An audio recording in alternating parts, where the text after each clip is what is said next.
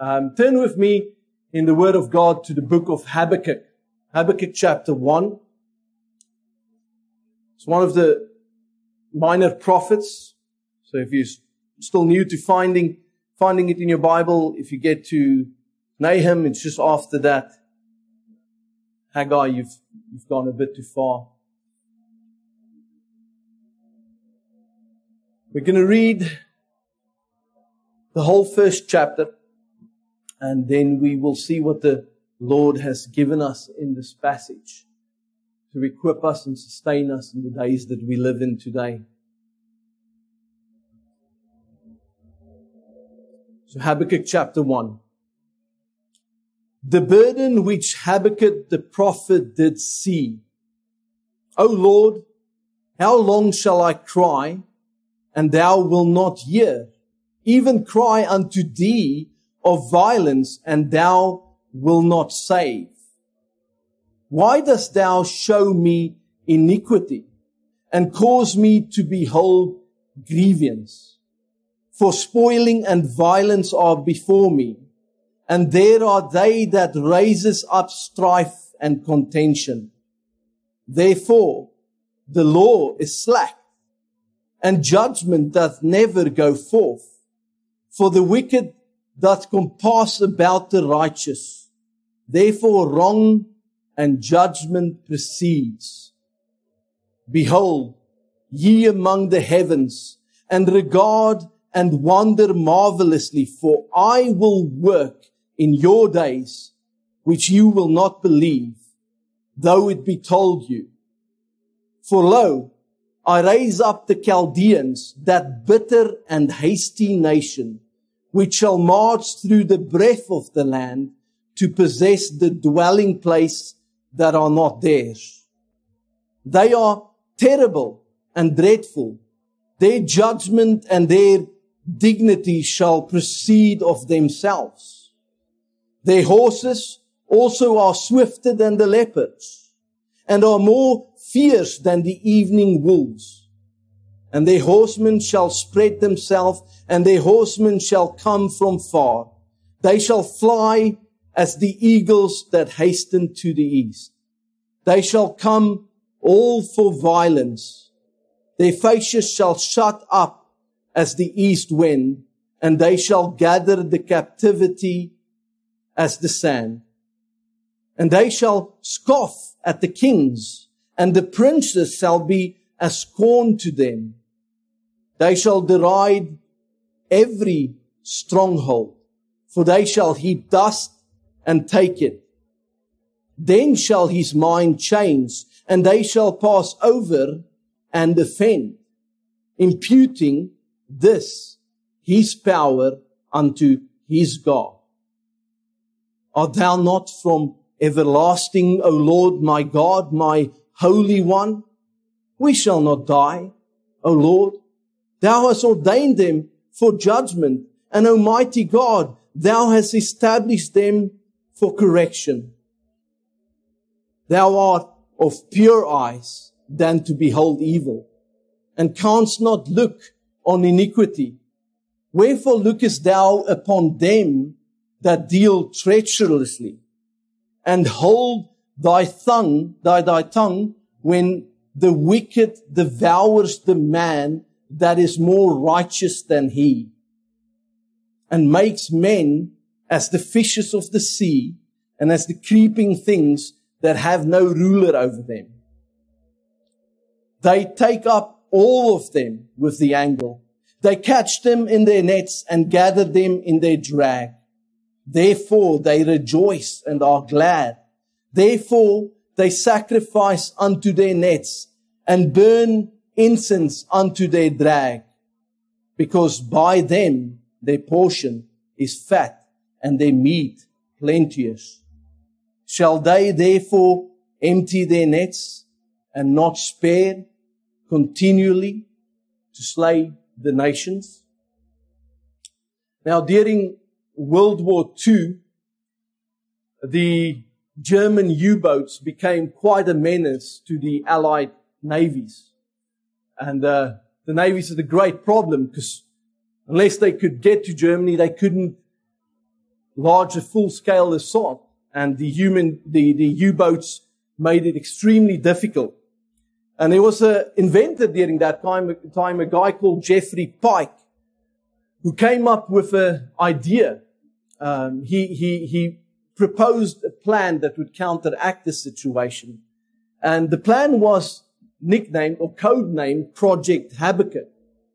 It was called Project Habakkuk because of what we have here in verse 5, when the Bible reads and say, "Behold ye among the heathens, and regard and wonder marvelously. For I will work a work in your day, which you will not believe, though it be told you." And so the project that he proposed was that they were going to build a aircraft carrier out of an iceberg, a huge iceberg that couldn't be sunk by torpedoes. And the project had a go-ahead, and they eventually developed a prototype in one of the lakes in Canada before they abandoned the project. When they abandoned the project, this iceberg that they tried to build was so huge that it took, I think, almost 4 years before it completely melted.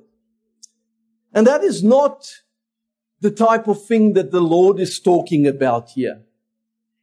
God is saying that He's going to do something much more significant.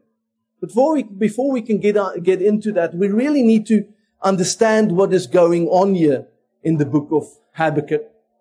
Habakkuk is a prophet that's a little bit different than all the other prophets. First and foremost, we know very little about him. It's everything that we know about Habakkuk is contained in this 3-chapter book that we have here. But regardless of that, we are assured that this is the word of God, and so it's God's word to us. And it doesn't have weight because of who the prophet was, but it has weight because of what God is declaring to us through His word in this passage. But it's always helpful if we understand the narrative or the passage that we're reading. And actually, when we read this prophet, we notice that it reads a little bit different than most of the other prophets. Actually, in many ways, it reads more like a psalm or a lament. You know, I think if you turn with me quickly to Psalm 2, and you'll see, we'll read through Psalm 2, and you'll see how very similar Psalm 2 is with regard to the book of Habakkuk. Psalm 2 reads, "Why do the heathens rage and the people imagine a vain thing? The kings of the earth set themselves, and the rulers take counsel together against the Lord and against His anointed, saying, Let us break their bands asunder and cast away their cords from us. He that sits in the heavens shall laugh. The Lord shall hold them in derision. Then shall He speak unto them in His wrath and vex them in His sore displeasure. Yet have I set my king upon my holy hill, Zion. I will declare the decree. The Lord hath said unto me, Thou art my son. This day have I begotten thee. Ask of me, and I shall give thee the heathens for thine inheritance, and the uttermost parts of the earth for thy possession. Thou shalt break them with a rod of iron. Thou shalt dash them in pieces like a potter's vessel. Be wise now, therefore, O ye kings. Be instructed, ye judges of the earth. Serve the Lord with fear and rejoice with trembling. Kiss the Son, lest He be angry and you perish from the way, when His wrath is kindled but a little. Blessed are all they that put their trust in Him. See, the psalmist, just like Habakkuk, the prophet Habakkuk, has one main question on his mind as he considers the calamity and turmoils of the nations. He says, why do the nations rage, and why does the people imagine vain things against our Lord? It's that age-old question, why? Why does the Lord allow difficult and unpleasant and even sinful things to happen in the world? You know, you look at the narrative that is presented to us here in verses 3 to 4 of Habakkuk. It says there, the cry of the prophet is, why dost thou show me iniquity and cause me to behold grievance? For spoiling and victory are before me, and there are they that rises up strife and contention. Therefore the law is slack, and judgment doth never go forth. For the wicked doth compass about the righteous. Therefore wrong judgment proceedeth. You see, the prophet is asking, Lord, why do you allow stuff like this to happen in the world? Anyone who's ever engaged with unbelievers and talked to them about the Lord Jesus Christ would have, on numerous occasions, I believe, gotten asked the question, well, why, if there is a good God, does He allow bad things to happen in the world? You know, in the context of this prophet, the book that we're looking at, this is the very thing that the prophet is asking. Now, the prophet is ministering during the last couple of years of the southern kingdom, the kingdom of Judah. We don't specifically know what king was in control of Judah at this time, but it's more than likely Manasseh or somebody like that. And wickedness was very rife during that time. You know, it's recorded that during the days of Manasseh, people started sacrificing their children for means of prosperity. You know, and we would look at that and we'd shake our heads. But yet, how in our day is it any different when people would abort child after child just for the sake of having better opportunities in life? Well, we weren't quite ready, so we thought that we could just get rid of a child. Is that any different than what was going on in Judah at this time? And yet, as the prophet looks to this, he recognized that he's the servant of the holy, eternal God. And he's asking, Lord, why do you let this continue among your people? How many times don't I wonder, have you not in your life asked the question, why? You know, whether it be, why, Lord, does my grandchild have to go through cancer? Why, Lord, do I have to go through this difficulty or that difficulty, whatever they may be? Why can't the doctors just sort out this problem that I have and figure out how to get me back to normal strength so that I can continue serving the Lord? Why is probably one of those oldest questions that we have, isn't it? I can remember when we just moved back to the UK in 2009, we were stationed in Germany and we moved back to take up ministry with Sazra. And we lived in Borden. And there was a couple that lived just opposite of us. They had two little children. One was a boy 5 and the little girl was 3 years old. And they didn't look too well after their children. They were a bit left to roam free. And whenever I got to the front of the garden, this little boy would just hang around me. And that was all great. But man, I've never experienced anybody that could ask so many why questions as this little boy. You know, wash the car. Why are you washing the car? Well, it's dirty. Why is it dirty? Well, because I drove on the road. Why did you drive on the road? You know, everything just had a question why. And to some extent, I feel like the prophet Habakkuk feels a little bit like that when he recognized the wonder and majesty of this God who he serves. And then he can't comprehend and quite place in his mind that why is this evil happening among God's people? Of all the people in the world, why is it happening among God's people?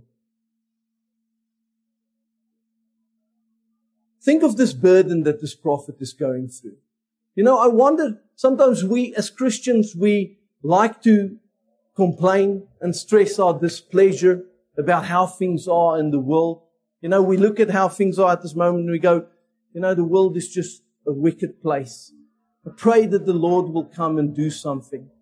But are we praying in the same way as this prophet is praying? You know, another quote from Leonard Ravenhill is he once said, the Lord doesn't just answer prayer. The Lord answers desperate prayer. You know, he uses the example of 1 Samuel. Turn with me to 1 Samuel quickly. I think he focuses on that. And he looks to the prayer of Hannah. He said, here was a woman who desperately desired to have a child.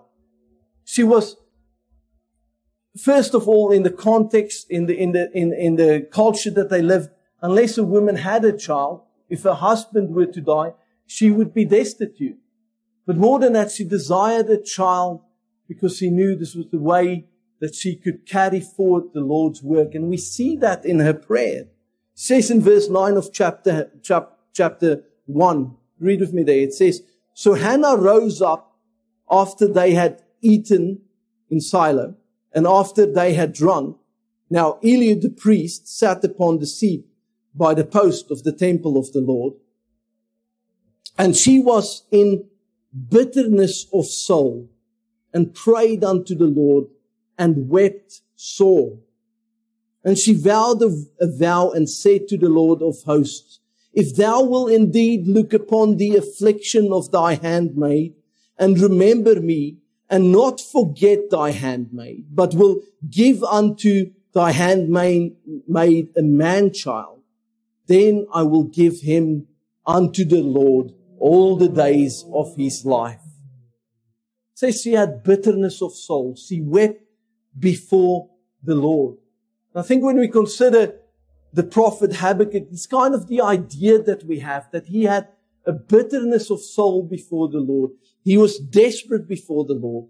He wanted to see God's people being brought back to that place where they would be the faithful people of this eternal God whom he worshipped.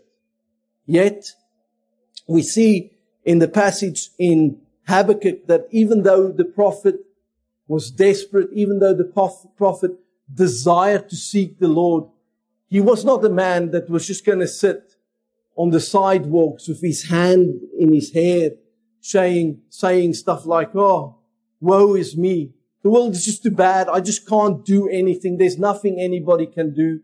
He knew that prayer was the one thing that sets us, the children of God, apart from any other people in the world. My brothers and sisters, do we not recognize this about prayer? That you and I have access to the eternal Creator God, the one who spoke all things in existence, the one who sent His Son, the Lord Jesus Christ, to die for us on the cross. We have access to that throne of grace in the same way as this prophet did. And this prophet poured out his heart before the Lord and asked the question, why? And as he asked this question, we see that the thing that he did perhaps most successfully is that he kept his eye upon the Lord throughout his discourse. He didn't swerve away to vain imaginations or some random thoughts about what the Lord could do. He knew for certain who his God was. And in that we see the Lord answered him in light of that truth. Look at verse 5. Verse 5, he says, behold, ye are among the heathen. So he says to the prophet, you are among this evil people, this fallen people. And regard and wonder and wonder marvelously, for I will do a work. And this is the first truth that the prophet needed to deal with. That wasn't the prophet's work. Yes, God called the prophet to reveal this truth to him, but the truth was concerning the work of God. And he said, I will do a work. It's not your work. Excuse me. It's not my work. It is the Lord's work. And we need to remember that. And you might think, well, Tian, that's stepping a little bit far because this is talking about what the Lord is going to do in this context. But I'll remind you, how did the apostles not deal with this text? Turn with me to Acts chapter 13. And you see how Peter dealt with this text in the book of Acts chapter 13. Chapter 3, not chapter 13.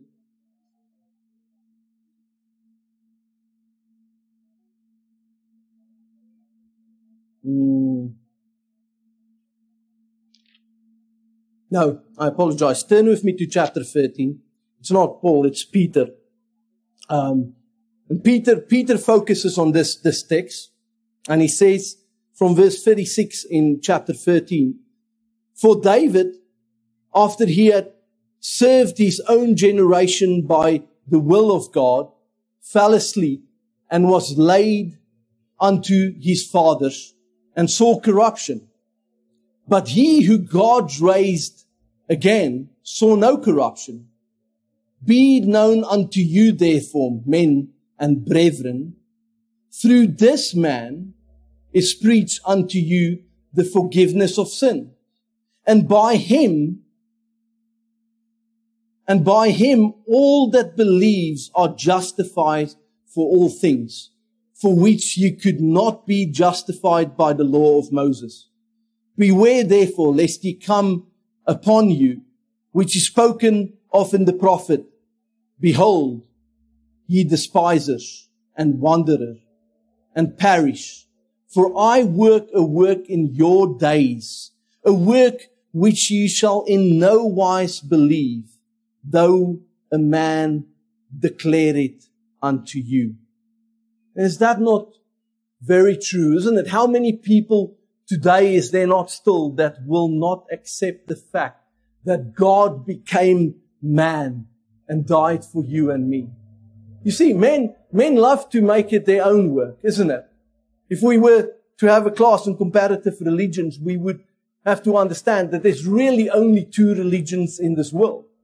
There's the religion of grace, the fact that you have been saved by grace through faith in Jesus Christ, or the religion of works, whether it be keeping all the pillars of Islam so that you can earn your way into heaven, or whether it be in Buddhism that you just get better and better with any generation, making sure you do no harm to another creature.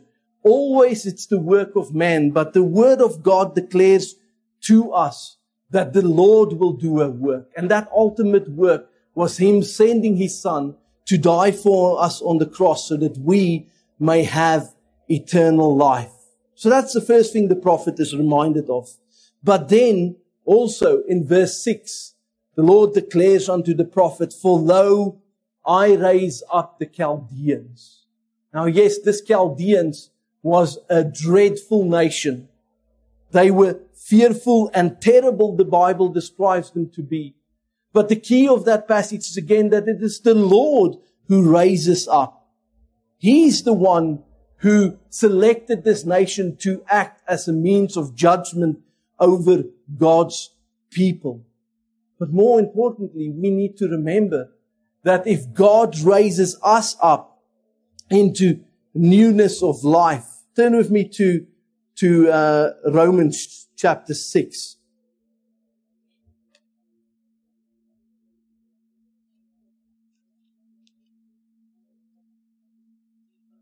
Romans chapter 6 and verse 3. Paul says to us, know ye not that so many of us were baptized into Jesus Christ, were baptized into His death. Therefore, we are buried with Him by baptism into death, that like Christ was raised up from the dead by the glory of the Father, even so we also should walk in this newness of life. My brothers and sisters, yes, the Lord was raising up this Chaldeans to act as a form of judgment upon His people, but we need to remember that He raises us up into newness of life. So these are the truths that the prophet is considering at this moment. The Lord is the one that will work, and the Lord is the one that raises up a people. But now the prophet enters into a tremendous predicament. He listens to what the Lord is about to do. And as he tries to comprehend, he thinks about all of the calamities that will come upon those people who God had set apart for Himself. And he gets to the point where he says in verse 13, says, thou art of pure eyes than to behold evil, and canst not look on iniquity. Wherefore lookest thou upon them that deal treacherously, and hold thy tongue when the wicked devour the man that is more righteous than he?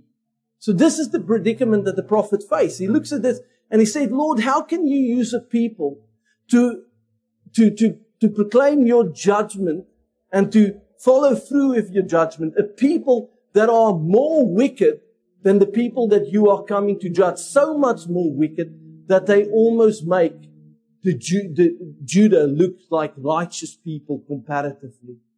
And the prophet is really struggling with this idea. He doesn't know how to deal with it. And the key that we see in this passage is the prophet, even in the midst of his struggle, refuses to take his eyes off the Lord, his God.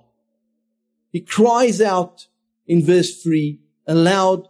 He says, why does all these evils happen? And in verse 30, he says, verse 13, he says, how can you use this evil people as your means of judgment?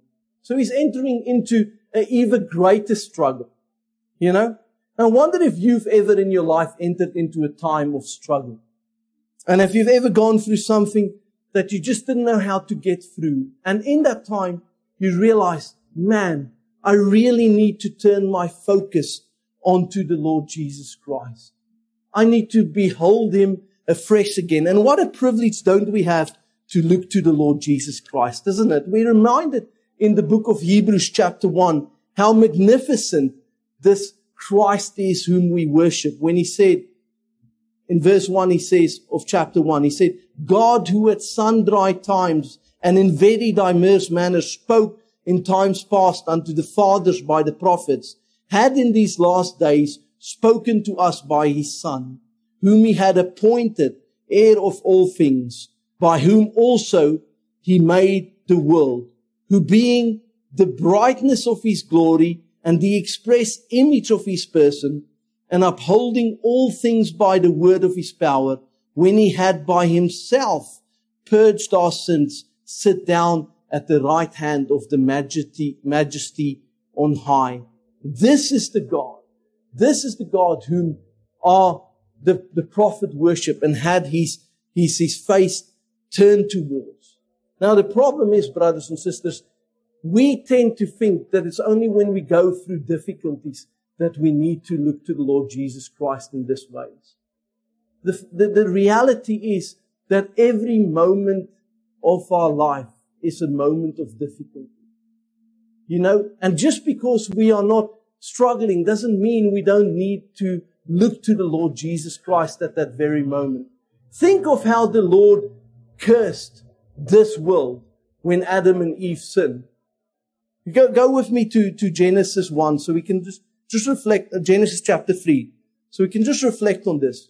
A lot of people sometimes think, you know, yeah, bad things happen. It's just one of those things. We're living in a fallen world. But if we consider what the Lord said to Adam and Eve during the curse, we recognize that God cursed this world so that you and I may realize that we need a Savior. That we may realize that we are not strong enough to go through this world in and of ourselves. There's never a moment where you're strong enough to face this world on your own. If you think there is a moment like that, then you do not know the Lord Jesus Christ. Because we should truly put our hope in Him every second of the day. Look what the Lord said He started off with the serpent. And the Lord said unto the serpent, because thou hast done this, thou art cursed. So the Lord is the one who curses Satan. Thou art cursed above all cattle and above every beast of the field. Upon thy belly shalt thou go, and dust shalt thou eat all the days of thy life. And I will put, so again the Lord said, I will put enmity between thee and the woman, and between thy seed and her seed. It shall bruise thy head, and thou shalt bruise his heel. Now the Lord speaking unto the woman, Unto the woman, he said, I will greatly multiply thy sorrow. So who's multiplying the woman's sorrow? It is the Lord. I will greatly multiply thy sorrow and thy conception. In sorrow thou shalt bring forth children, and thy desire shall be to thy husband, and he shall rule over thee. And now the Lord speaks to Adam, and he says, unto Adam he said, because thou hast hearkened unto the voice of thy wife, and hast eaten of the tree of which I commanded thee, saying, thou shalt not eat of it, cursed is the ground. Why? Why did God curse the ground? The very next sentence, for thy sake. In sorrow shalt thou eat of it all the days of thy life. God cursed the ground for the sake of Adam, that he may realize this world is a hard world. This world is a harsh world. And the taskmaster of this world is an evil taskmaster that will demand more and more and more, regardless how satisfied you may think you are. You will always recognize that you cannot fulfill the needs that you require. Only Christ can fulfill those needs. And for your sake, this world has been cursed. And this is what Habakkuk is experiencing. He's experiencing the reality and consequences of sin in every way. And yet, in the midst of that, he's able to turn his eyes to the Lord God, his Savior. Why? Not because he suddenly had an epiphany and now went, you know what, I'm going to put my trust in Jesus Christ. When we look at the prophets throughout the Old Testament, one of the things that is said of them, if they were a prophet, they were men of exemplary lives. They were very effective in the same ways as the pastors of today are called to be above reproach. They were men that were above reproach. And if they weren't, they were declared to be a false prophet. And they were stoned to death. You know, in many ways, I think we should start stoning false prophets to death again. Maybe we'll have less of them. But anyway, that's not politically correct. We will leave that. But we see that these men were exemplary men. And Habakkuk was a man that always had his eyes focused upon his God. And that's why in the midst of this calamity, he was able to keep his eyes focused on the Lord his God. The prophet struggled with the reality of what God said here, as he couldn't comprehend how God would use this evil people. He didn't despair. He didn't go into despair. He was desperate in prayer, but he looked to the Lord Jesus Christ. He looked to his God. And if we look at verse 12, he says, art thou not from everlasting, O Lord my God, my Holy One? We shall not die, O Lord. Thou hast ordained them for judgment, and O mighty God, thou hast established them for correction. First thing that the prophet reminds himself of about the attributes of God is that God is the everlasting God. The everlasting God of whom this prophet never took his eyes off even once. Turn with me again to Hebrews chapter 1. Just want to read a few more verses there from verse 8 through to verse 12. Look what it says here. But unto the Son of God, unto the Son he said, thy throne, O God, is forever and ever. A scepter of righteousness is the scepter of thy kingdom. Thou hast loved righteousness and hated iniquity. Therefore God, even thy God, has anointed thee with the oil of gladness above thy fellow. And thou, Lord, in the beginning hast laid the foundations of the earth, and the heavens are the work of thine hands. They shall perish, but thou remain. and they all shall wax old, as does the garment. And as the vesture shall thou fold them up, and they shall be changed. But thou art the same, and thy years shall never fail. This is the first truth that this prophet was hanging on to for dear life. He knew that his God was the everlasting God, the God who will never let him down, the God who will always sustain him in the way that he needs to be sustained for the purposes that God has ordained in his life. And that's what we need to remember, brothers and sisters. When we go through difficulties, when we go through trials, it might be that very trial or that very struggle that you face that God is using at that moment to form you more and more into the image of the Lord Jesus Christ. You know, another story that Leonard Ravenhill told, he spoke of a pastor who, whenever he struggled with his sermon preparation, he'd go for a little walk. And this particular day he was struggling again, and he went for a walk. And as he walked through the town, somewhere in England, he came across a blacksmith shop.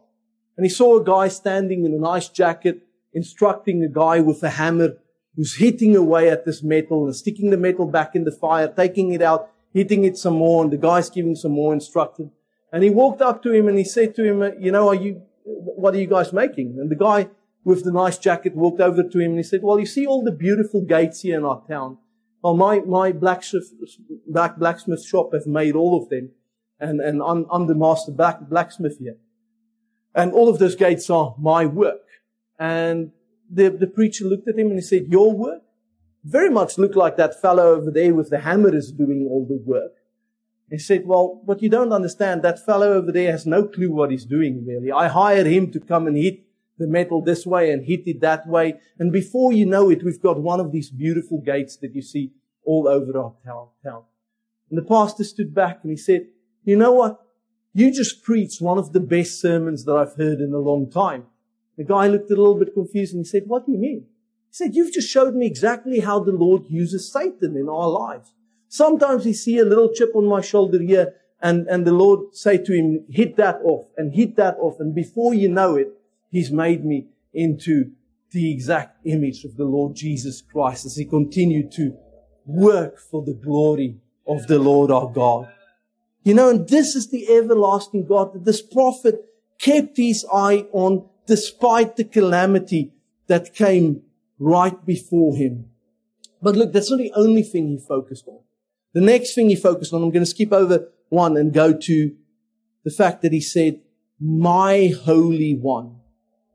He knew his God. He knew that he was his Holy One. You know, and you sometimes think, well, what does it mean to be the Holy God One? You know, I like sometimes when I sit and study with people and we come to different words, I say, well, how do you define the word holy? And sometimes they will see, well, it's perfect, isn't it? It's when you're perfect. I said, well, what does it mean if you're righteous?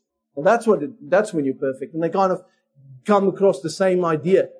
But in the Hebrew language, the word holy comes from the word to be separate. To be unlike anything else. You know, the late R.C. Sproul, he used one of the best explanation of what the holiness of God is like. He said, what would you say when you consider the holiness of God? Would you consider him to be more like the highest archangel in heaven or more like a bacteria on your toilet bowl? Which one of them are more like God? And often the people would say, you know, the angel, or if you know your theology, you would say none of them is like God. Because God is unlike anything else. He is completely separate. He is God. There is none like him. And the prophet recognized that he was his Holy One. I wonder if you can sit here tonight, brothers and sisters, and with confidence in your heart say, he is my Holy One. The Lord God is the one who redeemed you through the sacrifice of his Son upon the cross when you put your hope and trust in him. And if that's the case, then you can also, like this prophet says, the Lord God is my Holy One. Look what he says, the final thing that he focuses on in this passage. is when he says, "O Lord, my God." You know, think of Isaiah. Turn with me to Isaiah chapter 43. Isaiah 43, verses 14 through to 15. Thus said the Lord, your Redeemer, the Holy One of Israel. For your sake I have sent to Babylon and have brought down all their nobles and the Chaldeans, whose cry is in their ships. I am the Lord, your Holy One, the Creator of Israel, your King. Thus say the Lord, which maketh a way in the sea and a path in the mighty waters. See, the Lord God is our God. You know, if that is a truth that resonates in the heart of every believer, then we will be equipped to face anything. You know, if you know that the one who spoke all things into creation is there with you, is the one who sustains you every day, then we can face anything and everything. The Lord God is the one who sent His Son into this world to die for us on the cross. Imagine what that cost us, our Lord. You know, if He spoke a universe like this into existence over a period of 6 days, can you consider that power?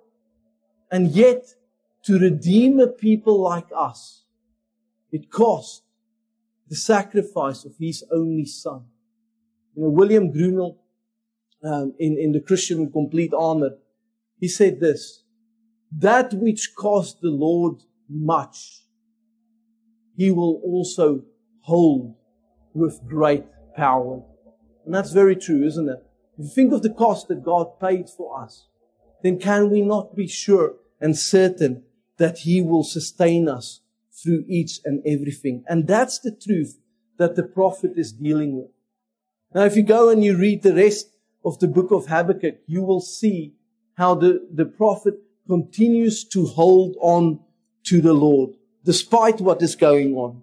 He gets to the point where he says in chapter 3, although the fig tree shall not blossom, and neither shall the fruit be in the vine, the labor of the olive tree shall fail, and the field shall yield no meat. The flock shall be cut off from the fold, and there shall be no herds in the stall. Yet I will rejoice in the Lord. I will joy in the God of my salvation. The Lord God is my strength, and He will make my feet like hinds' feet, and He will make me to walk upon mine high places, to the chief of the singers of my stringed instruments. Will you put your hope in the Lord your God and recognize that even though everything else goes wrong in your life, still He is the sustainer of your soul, the one who upholds you through every circumstance, and the one who you could put your hope in every moment of the day. Brothers and sisters, let's turn to the Lord and pray. Heavenly Father, we thank You, Lord God, that You are able to uphold us in any difficult circumstance, Father. And it's when we say that we recognize, Lord, there's actually never a moment where the Christian isn't upheld by Your power and grace. And Father, we recognize that we need to repent, Lord, because there's so many times in our lives where we think we're doing okay, where we think stuff is going great, and yet we fail to look to You in those times, Lord. We recognize, Father, that there's never a moment in the Christian life where we do not depend and hope upon You. And Father, I pray that as we continue in life, that we wouldn't just be a people who turn to You when things get difficult and challenging, but that we would be like this prophet, people who would put their hope in you continually, would look to you every moment of our lives, Father, so that we may be equipped, so that we may be challenged and built up for all the good purposes that you have prepared for us. Lord, please do this great work in us, because we recognize and acknowledge that we are not able to do it in and of ourselves.